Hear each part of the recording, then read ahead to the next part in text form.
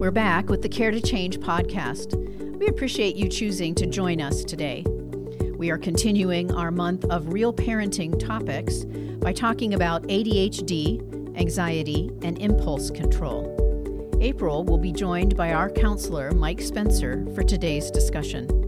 We hope you find this conversation helpful as we try to offer you practical solutions for positive change.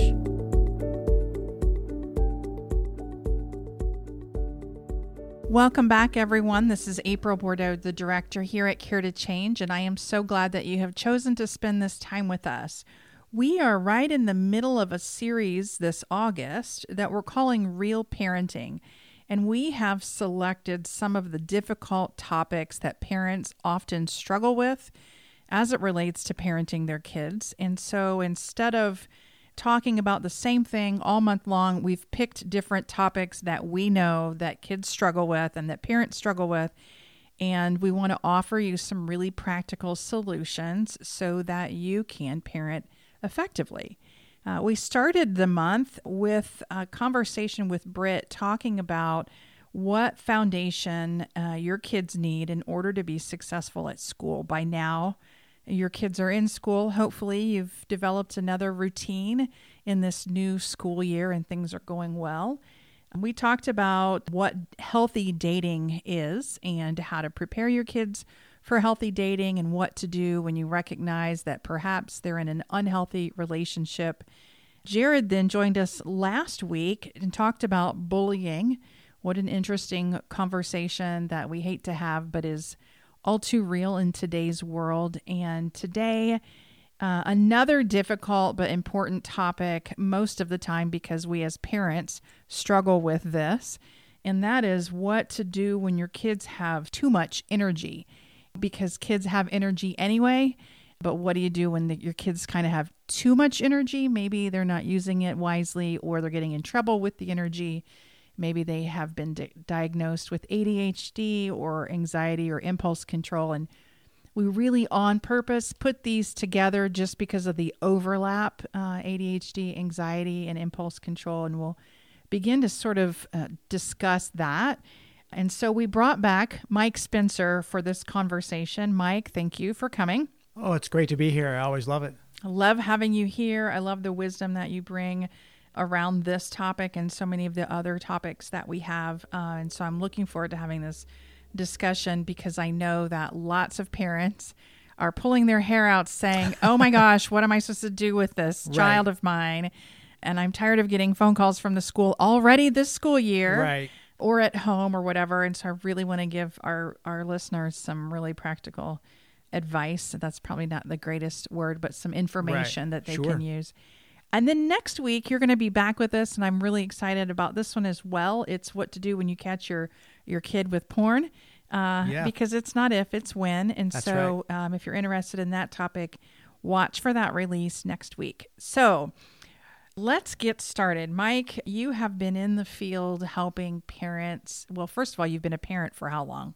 Wow. My oldest will be turning 31. Right. And you have 5 kids. 5 kids. Youngest turned 13 today. Oh, wow. So, yeah. Happy birthday. Wow. So you've got 13 to 31-year-old. Right. Yeah. So it's quite a span. You've been through this. Still in the middle of it. And my guess is, based on stats, you had at least one that had a lot of energy.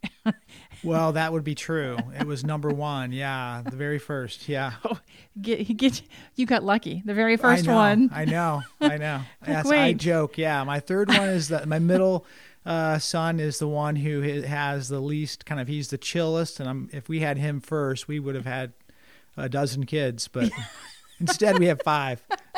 You stopped at 5. That's right. It's like, this is enough. Oh my, I cannot even imagine. So we brought Mike in just because he's so gifted in working with kids and with families. But Mike is a parent himself and has been through this. Mike has also been trained in what we call TBRI, trust-based relational intervention, and it's a research-based, proven method of how to connect with kids, right? How to correct undesirable behavior. And let me tell you, earlier this year, we released a podcast on what to do in that it got us so many hits, and we'll put that one in the show notes just because it's worth it. If you're experiencing behavior you don't want to experience, and that is also not if, but when, that's a podcast you don't want to miss. And so Mike is trained in that. He's a practitioner, but he also went and got additional training. So he's also an educator. He can come to your church, to your school to do some training on trauma-informed care and trauma-informed classrooms and TBRI. So Mike's been in the field also for 30 years. So a parent in the counseling field for 30 years, also trained in TBRI, and an educator as well as brain spotting. True. Yes. So I just like, okay, who else are we going to bring in to have this conversation? Okay, so let's talk about this, because usually it comes out like this, where my child has been called to the principal's office X number of times, or my child's on medication, or my child's doctor recommends medication, or I can't take it anymore. Right. What am I supposed to do? They keep destroying property or whatever. Right. So usually by the time we get the call, that's what the call is. Right. Yeah, there's been gone a lot more down the path and run into other issues than just at home. So we want to equip you.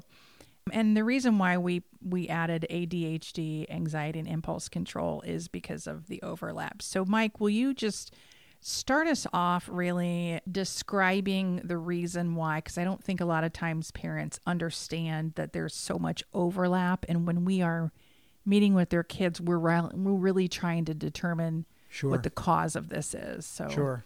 Well, I think one of the certainly high energy can be a descriptor for a child with ADHD, but it's much more than that. And so I think kids who have a hard time sitting still, they display signs of being impulsive, and they can certainly get out of control emotionally.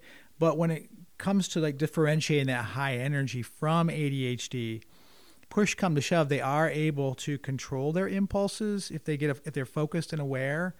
They are able to pay attention more, like in school. So the child who's just impulsive, in a sense of as a result of high energy at school and other contexts, will find a way to be more attentive than, say, the child with ADHD or anxiety. Okay. They have a greater control over it. That high energy impulsivity is less control of them. So when you move into the ADHD, then the differentiation, sort of the core symptoms are the hyperactivity, the inattentiveness, the tendency to get distracted and leaving tasks unfinished. And with ADHD, you find that there's an avoidance of tasks that require prolonged attention. They tend to not have attention to the detail of things, a lot of forgetfulness and poor time management and organization skills. And with your ADD child, you're going to have a lot of lost things, tendency to lose things. Those are some of the inattentive. Then when you add in the hyperactivity, a lot of squirming and fidgeting, while seated especially, and moving around or standing instead of staying seated. So actually kind of finding themselves, I think they just can't sit down.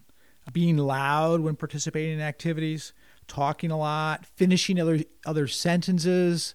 So there are a lot of symptoms with the hyperactivity that aren't just necessarily energy related, that look like, oh, this person's just busy with energy. They have a real difficulty stopping themselves, even when it comes to like talking and answering questions before the question is completed, things like that. With the anxiety, let's say, differentiating that. Actually, let me say one more thing. There tends to be a time blindedness to those with ADHD and an inflexibility that I also want to add into there as sort of things that you might notice. So it's ADHD is a lot more than just being distracted and fidgety, right? Mm-hmm. There's a lot more to it. Mm-hmm. And I would even reference something that kind of is helpful to sort of see some of these things is what's called the ADHD iceberg. Okay. It's a helpful little distinguisher that shows kind of beneath the surface when you see on the surface, you see trouble focusing and you see fidgetiness. Well, below the surface, there are all these other things, oftentimes including depression.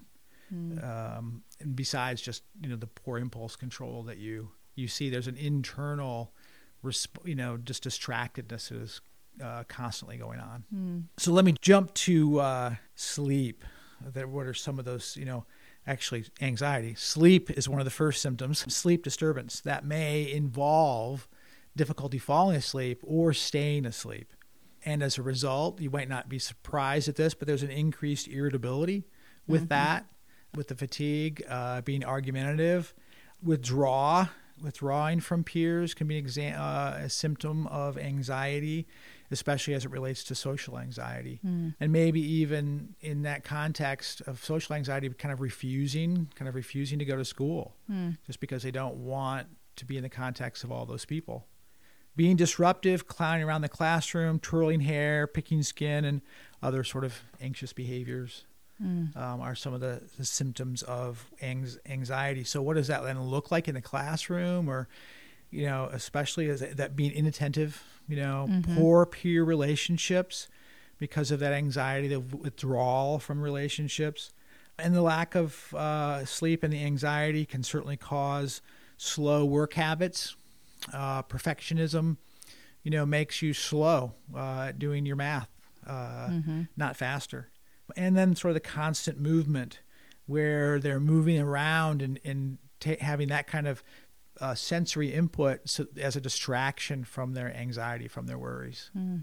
So those are some ways in which they are different, and some ways in which then therefore they look the same. Because in class, the way it comes out is that inattentiveness, right, a lot of times. Right. I think the message for parents is to understand, because I know a lot of times parents want to jump to medication, which we always say, therapy, building life skills, building conflict management skills, those real hard transferable skills in combination, if the child needs medication, both are what's going to get the best results. Absolutely. And then can you talk about, for just a minute, so parents, first of all, find a clinician that knows the difference and doesn't jump to one or the other. Right. Because the kind of medication might be different, and the kind of treatment definitely is different.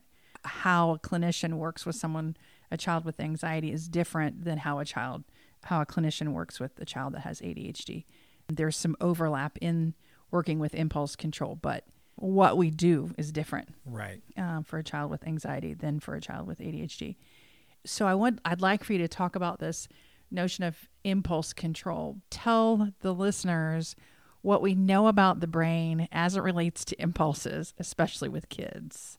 Well, right. I mean, so they're just developing the braking system and the ability to stop themselves. And so for many kids, that's really not as developed or underdeveloped. And so with the brain, we know that connection in the relationship and developing an awareness of other people around them helps their brain connect with the consequences and the actions of what they do. So you cannot treat your kids like they have an adult brain. Right. This is key to it. Their brain is just not an adult brain. Right. So the things that you can do to control yourself don't apply to your children. Right. And, we say it a lot here, when parents say, what were they thinking? We're like, well, yeah, they weren't. Right. Yeah. They weren't, because their brains aren't fully developed to be able to think. And even as adults, there are so many adults that have impulse control. And when my mom asked that question, I said, I was thinking it would be fun. Right. Or I wasn't. What was I thinking? It was just the next thing to do. Right there it was. Right. So you're avoiding something, or you're being drawn to something, right? So you're not necessarily thinking what that is. I think that's important for parents to understand, that the expectation, we call it setting the bar. We need to set the bar, set the expectation at a level that is realistic with where they are developmentally. Right. Especially related to impulse control. Yeah. Otherwise, you're going to be really frustrated, and so are they. Right. So we have this whole piece of, is it where they are developmentally? And there's an element of impulsivity just by virtue of age? Right. Is it related to ADHD? You know, is there Yes. a biological piece that's happening, similarly with anxiety? There's also, is it circumstantial, life, Right. structure, experiences, adverse experiences? Where is the child from? You know, there's that whole component of, well, tell me about the environment, you know. And so what's important to know from this is it's not just my child has a lot of energy, right? Because how we handle a child with a lot of energy will depend on all of these factors. Correct. And if Right. you want to raise your kids successfully and be able to help them learn to regulate, Right. Understanding that background is imperative. Right. They are simply adapting to their circumstance the best they know how. Yeah. And if we can see that and understand that, then we'll have a lot more success with these type of behaviors. But with that child, we'll have a lot more success if we just think of them as they're just simply not controlling themselves and they're just being selfish or whatever. Now we have a whole issue to overcome in our ability to connect with that child and really understand where that child is actually coming from. And you just said that so beautifully, because as parents, you know, and I have 2 teenagers, and we have countless parents who have come to Care to Change, and you've worked with parents longer than even being at Care to Change, but, you know, they come because they want to correct the behavior. Right. Make this undesirable behavioral stop. Make it so that they can focus. And the focus becomes so much on the behavior versus, okay, well, what's underneath that? What is it? A child that's like, well, I just thought it would be fun. Right. Right. Is it the behavior? You know, and we get so hyper focused. Didn't you think about the consequences? No. What consequences, right? What? I was just thinking it was fun. And I remember my mom saying to me when I was a teenager, when she would hand me the consequence, I hope it was worth it. And I would say to her most of the time, yeah, it was. Because it was so much fun, whatever it was, right?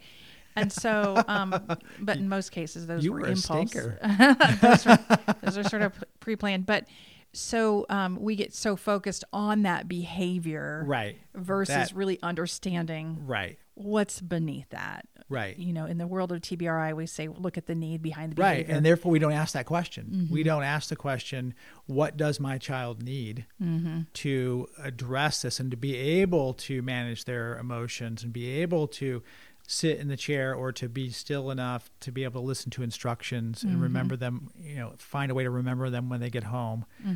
We don't ask what do they need. Right. If we're not thinking about that. Because we're too busy just wanting to correct the behavior. Right. We just want to hand out the consequence that's going to change the behavior. Right. Just tell me what consequence is going to make this never happen again. Oh, man, that is not the thing you want to try to achieve. It's like you might as well that'll just be so frustrating. Hit your head up against the wall over and over and over, because it's not going to change it, or it might manage it for a moment. Correct. So let's go there with that. So parents, first thing, understand really what's behind it. Understand the differences. And I know we just sort of barely scratched the surface of the differences between anxiety, depression, and just typical development. But just to throw the awareness out so that you can explore more about that. And we'll put some links in our show notes so that you can explore that a little bit better. But so for the parent listening, well, tell me what I'm supposed to do, Mike. Yeah. You know, I think that there oftentimes is, as we've kind of said it, there's a lack of awareness that really, you know, you don't realize what you're doing. And this is where it's also challenging, figuring out, okay, we're going to draw some awareness to it. So we want to establish, like, what's the baseline of the behavior, is a sort of clinical way to say it. What's the level of activity? Like, how often does my child blurt out in class the answer or without raising their hand and being quiet and waiting for the teacher to call on them? What's that baseline activity? How often does my child reach across and take something off of my plate? Just out of impulse, right? Right. What does that baseline look like? And of course, the object of doing that is not to shame them. Right. Right. It's not to go, see how often you're irritating people. That's not the point. But it is a point to begin to know where we're changing from. Right. So we just kind of begin to gather an awareness of, so that might look like, of course, there's the classic old 3x5 check mark, whenever you blurt out, we write a check mark down. I would say it's also one of the benefits, say, of some of discipline systems that use tokens. I'm not necessarily one who would do that all the time, but I would say that sometimes if you do something impulsively, and then you have to get up and go take a token out of your little container and put it in something else, you're establishing awareness, and you're also establishing a behavior interruption by having them go and get a token and move it. And so you're developing this awareness of, oh, I'm doing this, and it's directly costing me something. So if it's tied to something that they value. Again, I'm not proponing any particular system except to say that's a way of developing an awareness for a child beyond just a little check mark on a 3x5 card on the spot at their table where they sit. I like the way that you said it's a behavior interruption. Yeah. Because I have just been such a opponent to clip charts and clip down and right. and demerits or whatever they're called. Sure, because sure. Okay, well, you're managing the behavior, right? But you're not really training them up. You're just like managing the behavior, right? And so if it's for the purpose of slowing it down and interrupting the behavior to give them a moment to reset, correct, in that manner, right. then it would be really appropriate. To use. Yeah, because it's not about the consequence necessarily itself, right? But it's to say, if you tie it to, you're wanting to tie it to something that they feel motivated to a little bit, if we can. But we're creating an awareness, and then by doing that, interrupting the behavior, we're creating the awareness, interrupting the behavior, and then having them do something that is a replacement behavior. So that, I interrupt, I don't spout out the answer, right? My appropriate response is to raise my hand. That's sort of a simple one. That response of, hey, Mom, can I have one of your French fries, right? Even though we're totally okay with it, as long as it's Mom's French fries and not Dad's French fries. Right. Right. Maybe because Mom will have a better response. Right, that could be. So just to learn that I have to, even though Mom's okay with it, I still need to treat her with respect, right? I need to treat them like these are hers, and I'm asking something, and I'm, can I have one of your French fries, as opposed to just reaching over and snatching it because that's my impulse. Right. I want to replace that impulse with a appropriate behavior. I think when I'm taken back to when, in TBRI, teaching impulse control, one of the things that sounds so counterintuitive, but we have them here, when we have the Nerf gun fights. And yes. How is having a Nerf gun fight teaching impulse control? Well, you pause to say, can I shoot you? Not May literally, I obviously. Please? Yeah. May I? And so you're teaching them to pause to ask rather than just to act on it. And the terminology is not that great these days, but the point of it is to pause rather than just to get caught up in the moment of whether it's fun or, to teach them that. And it sounds counterintuitive, but. And that's where, working with parents to play games that are specifically centered on that it's going to be exciting and you're going to have a hard time controlling your impulses. And so we're going to use this game to ramp you up. Yes. Right. And then we're going to practice calming ourselves down to where we get into a state. So knowing that not only are these problems there, but they're also exaggerated when the body itself is more ramped up and more energized. So Spot It is my favorite to do that with, because they have to, it's a matching game and they have to say what the match is before they can take the card.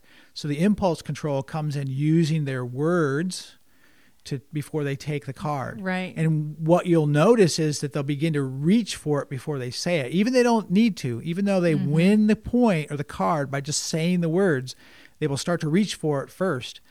And when they start doing that, when the hand starts getting there before the mouth says, then we pause the game and we do some self-regulating, some breathing exercises, some magic mustache, pressing on the lip, upper lip to lower the body's energy level, or wall push-ups, things like that. So it's a great way a fun way to work on that impulse control, like with the Nerf guns as well.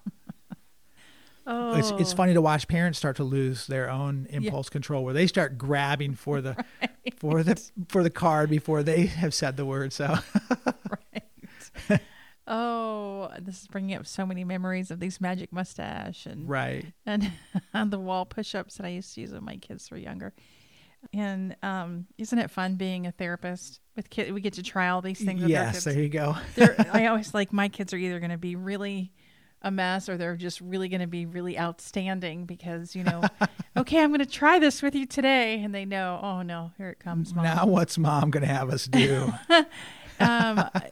So what does a parent do? First, understand the difference, know where they're coming from. Right. And institute some really intentional methods of understanding the baseline, where it's starting. I think, let me just say, we're not going to discipline it out of them. Mm-hmm. Right. So if I were working when I work with anxious children, right, it is always this question of, when I know this behavior annoys me, but what's underneath of it, right? And so actually the first thing a parent has to do is control themselves. Yep. And asking the question, where is this behavior coming from? And that's sort of kind of where we start. What is the need of my child to get me into that correct space to actually be helpful? Mm-hmm. Now, obviously, you're in the car, you're driving somewhere, and one of your children is whacking the back of your seat. Right. It's hard. It can be challenging. So I'm not trying to say that it's easy. So you begin with that. What is the need of my child? Then you bring up the awareness. Mm-hmm. You practice ahead of time, right? Mm-hmm. You practice, like we were describing with the game, off the spot where you're going to actually need to use it. And then you use it then when you're in the car and they're tapping the back of your seat and it's like, hey, sounds like maybe you need to take some deep breaths. Yep. Right. So like you've taught them the skill. Correct. Before you need it. And we say it a lot when we say you don't ask for the life vest when you're in the middle of the storm. You prepare ahead and put the life vest where you can grab it. So essentially, we're going to teach them skills day to day so that when you're beginning to see the behavior, you can reach for the skill. We're going to be proactive. Right. And those two things, Mike, really are those three: knowing the difference, understanding what they need. Well, really for regulating yourself and planning ahead of time. Those are four things that, generally speaking, I hate to say it, but we don't do it as parents. We don't do those things. Right. That's right. And so if we focused on those four, and then I want to encourage parents to listen to our TBRI podcast about empowering and connecting, how to set them up for success. Mm-hmm. If we use those strategies, we're automatically going to see improvement. Right. Absolutely. I mean, that's the way it works biologically and relationally. Right. And it sounds almost too simple. And I know that's not a clear cut, use these 5 steps, but the reality is we know that it does make a difference. So 1, know what the difference is. 2, understand what the need is. 3, keep yourself regulated. Yes. 4, practice ahead of time. Yes. And then use those TBRI skills that we've talked about with empowering and connecting, and then when necessary, because they are kids and they're not fully developed, then obviously there's correcting the behavior, redos. Yeah. Let's try that again. Mm-hmm. Yeah. Talk about the power of a redo, especially for an impulsive child. Well, partly the real significance of doing a redo in part is it reduces the level of kind of upset, the level of intensity of the correction, if you use that word. So if they're going to do a redo, then they have this opportunity to do it the right way, and therefore they're creating a body memory of doing the right way. So when your child says, when you say, "What were you thinking?" and you say, "I wasn't," well, if we're doing redos, then their body actually is going to prompt them to do it the right way with practicing the redo. So that's what the real significance of the redo is, among others, but that's a big one. That's so good. So tell me some resources that you would direct the parents that are listening to it.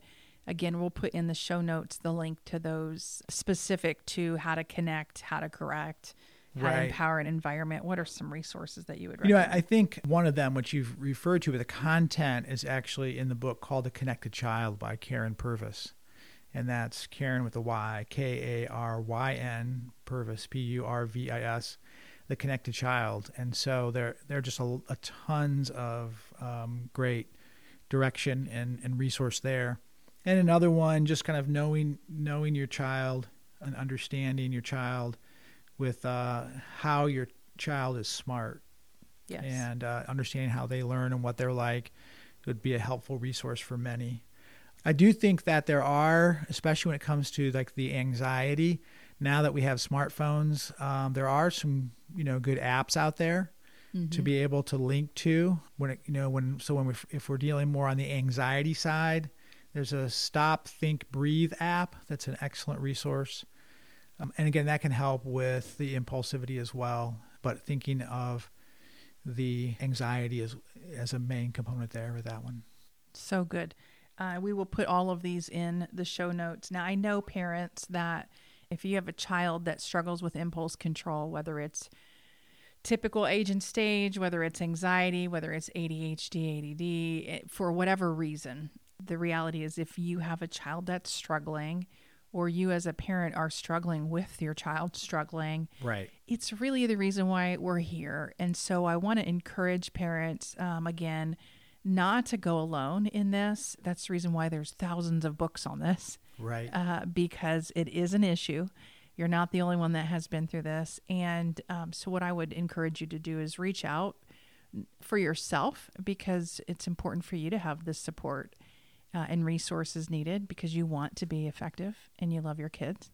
But also reach out for your child, because what we know is that kids who don't get the help, it can impact their self-esteem, right? And so we want to help these kids to be successful. They don't wake up in the morning thinking, oh, today I'm going to have poor impulse control and I'm going to get in trouble and I'm going to go they don't, that's not what they want. And so no, they don't want that. Right. So we want to give them the help that they deserve and they need. So please don't try to go it alone, and make use of these resources, but call us.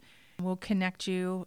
Mike is one of our many therapists that are trained in working with kids and have effective strategies in working with kids. So reach out to us. And if there's anything that we can do for you, that's why we're here. Let us know. And we look forward to seeing you or hearing or talking with you again next week on the topic of what to do when you catch your child with porn. So Mike, thanks again. Oh, you're welcome. Glad to be here. And we'll see you all soon. Thank you for joining us for this episode of the Care to Change podcast, where we offer you practical solutions for positive change. We invite you to follow us on social media, including Facebook, Instagram, Twitter, Pinterest, LinkedIn, and YouTube, to hear more about our conversation topics. Check out the show notes below to see resources mentioned in this episode. If you have any questions or would like additional information, please reach out to us on our care line at 317-979-7133 or email us at help@caretochange.org. We thank you again and hope you will join us for more of our podcast conversations.